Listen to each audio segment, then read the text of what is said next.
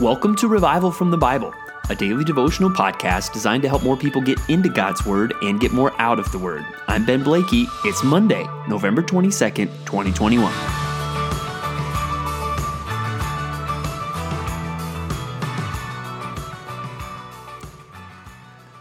Well, today as we start a new week, we also start a new book. We start the last book of the Bible here as we begin to go through the book of Revelation. And now as we think about the book of Revelation, it's such an interesting book. It's one that is often discussed. Many Christians disagree on what perspective you should take on the book of Revelation. There's parts that can be harder to understand, and we'll be working through this book between now and the end of the year. But today, as we look at kind of the beginning of this last book, the beginning of the end, so to speak, I want us to notice a big theme with which it starts. And this needs to be a banner that we catch even as we work through it. And we need to make sure we don't miss the forest for the trees, miss this big picture that it's starting with as we get into the book. And so it begins, it's referred to as the revelation of Jesus Christ. So one thing, can we just all make sure we're on the same page? This is not the book of Revelations, right? That's nowhere. It's Revelation, okay? It's the revelation of Jesus Christ, which God gave him to show to his servants the things that must soon take place. So right there, I think in verse 1, it tells us that this is talking about something that is going to happen in the future. And one of the big debates of really scholarship and how you're going to understand Revelation is whether you think most of it is still in the future or whether you think, well, clearly we all agree it was in the future when it was written, but is it now most of this in the past? And my contention would be that most of what we're going to see here is still yet to come. But we all agree when it was written, this revelation was about future events. But what I want us to notice is it's the revelation of Jesus Christ. And we're going to see a lot in chapter 1 that just shows us the glory of Jesus Christ. And that is the thing that I don't want us to miss as we start this book. And so this book was also written specifically to 7 churches that are in Asia. That would be modern day Turkey. But John goes in and he describes really Jesus Christ. Listen to his greeting here. Grace to you and peace from him who is and who was and who is to come, and from the 7 spirits who are before his throne, and from Jesus Christ. Now look at how he's described. The faithful witness, the firstborn of the dead, and the ruler of kings on earth. So think through those things with me, that Jesus Christ is the faithful witness. And even I can't help but think of what we've studied at the end of the Gospel of John over the last few months here at Compass Bible Church, Treasure Valley, just how Jesus Christ was a faithful witness even unto death.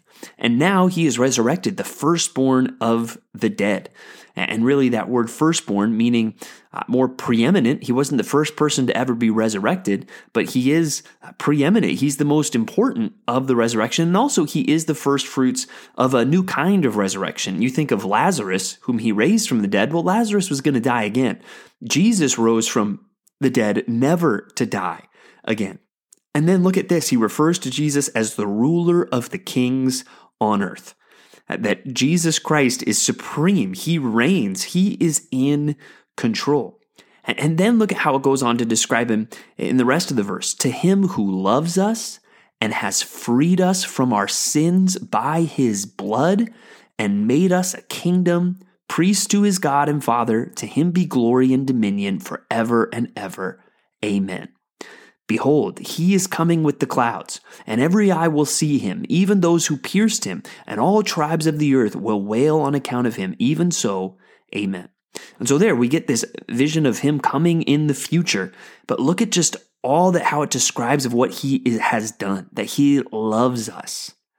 Jesus Christ loves us. And he showed us that love by giving up his life for us. What an amazing love that is. And the effect of that, of him giving up his life, shedding his blood, is that we are freed from our sins.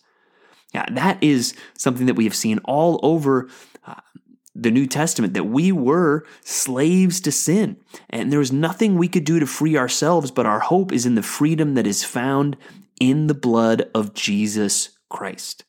And not only has he freed us from our sins, he's given us something new, he's given us something better, verse 6, and made us a kingdom, priest to his God and Father, right? That now we are a part of God's people, and even it refers to us as priests, right? That we now have this privilege of knowing God, of serving God, instead of being slaves to our sin. So as we start the book of Revelation, let's not miss who it is that it's talking about, Jesus Christ and what he has done, because really, you see from the beginning, this is a book about Jesus' glory. To him be glory and dominion forever and ever. Amen. And hopefully we'll learn some things as we go through the book and understand some things better about end times or the future. But over all of that, may our hearts be stirred up to praise, honor, and worship Jesus Christ as we go through this book. I hope today, as you start a new week, you are filled with gratitude and worship for the one who loves you and freed you from your sin by his blood and made you a part of a kingdom and priests to his God and Father. May we truly give all glory and dominion forever and ever to Jesus Christ, because he deserves it. And as we think about Jesus and who he is, that gets us back into the middle of the controversy of John chapter 10, which we will finish today with verses 31 through 42. And it begins with what is unfortunately a familiar sight. It seems like in the Gospels, the Jews picked up stones again to stone him. That they want to kill Jesus. Why? Well, Jesus says, I have shown you many good works from the Father. For which of them are you going to stone me? Think of feeding the 5,000, healing the blind, healing the lame. Why are you stoning me for that? The Jews answered him, it is not for a good work that we are going to stone you, but for blasphemy, because you, being a man, make yourself God. And there you see clearly they took Jesus' statements to be that he was equal with God, and even making himself to be God. That's what they understood, and Jesus doesn't correct them. And that's not what goes on. Some people want to say, see, look, Jesus is correcting them. No, he's going to something in the law where God's is used to refer to human rulers. I believe human judges is what he's referring to. So he's saying, hey, just using the word God, that's used other ways. That shouldn't get you so upset. And I think he's really getting to, that shouldn't get you so upset unless it actually means I am God.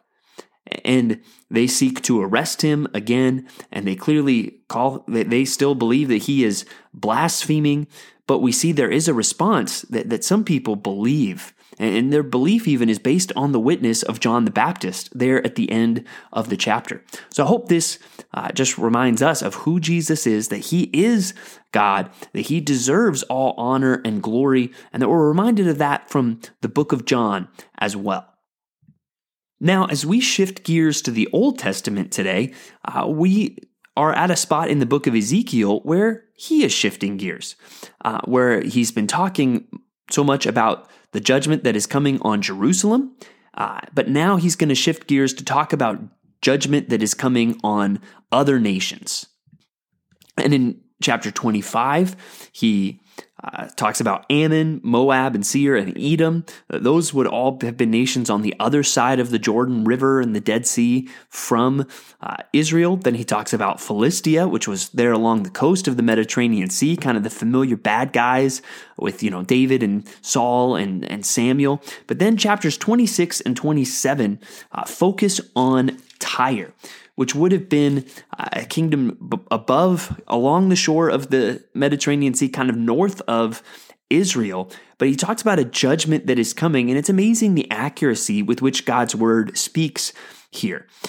It talks about really the city of Tyre. In verse 4, it says, they shall destroy the walls of Tyre and break down her towers, and I will scrape her soil from her and make her a bare rock. She shall be in the midst of the sea, a place for the spreading of nets, for I have spoken, declares the Lord, and she shall become plunder for the nations. And so really, the city of Tyre, there was part that was there on the mainland, but then there was a part that was kind of out in the sea a little bit.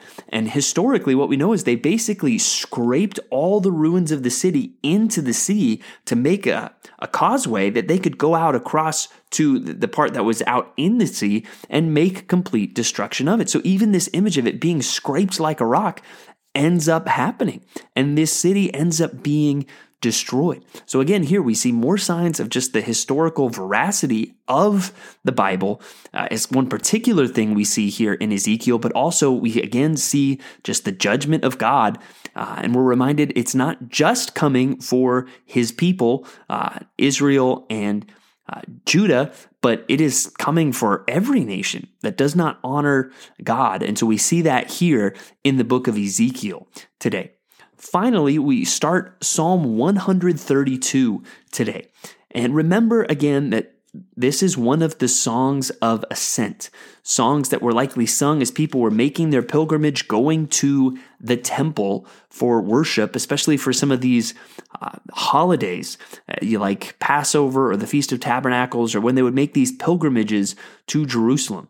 And so that helps understand just the context of this really talking so much about the temple. It talks about David and the heart that he had to find a place for the Lord, a dwelling place for the mighty one of Jacob. And we know David didn't ultimately build the temple, but it was on his heart to do that. And we see that back in 2 Samuel, in 1st and 2nd Chronicles, but God ultimately has his son, Solomon, build the temple, but it was on David's heart. And so it speaks then of just their joy. In verse 7, let us go to his dwelling place. Let us worship at his footstool. Arise, God, and go to your resting place, you in the ark of your might. Let your priests be clothed with righteousness, and let your saints shout for joy. For the sake of your servant David, do not turn away the face of your anointed one. And so there we see just the excitement they had to go and to worship. Let your priests be clothed with righteousness, and let your saints shout for joy. And again, there it's about worship. And so as we think about Revelation, or we think about this in Psalm 132, let us be reminded in all of it of the worship that we should have for God. And as we see in Revelation, specifically the worship that we should have for Jesus Christ, who loved us, who freed us from our sins by his blood. May we truly give him all the glory today and this week. Thanks for digging into God's Word with me today on Revival from the Bible. For more resources, check out revivalfromthebible.com. To learn more about Compass Bible Church Treasure Valley, go to compassbible.tv. The grace of our Lord Jesus Christ be with you.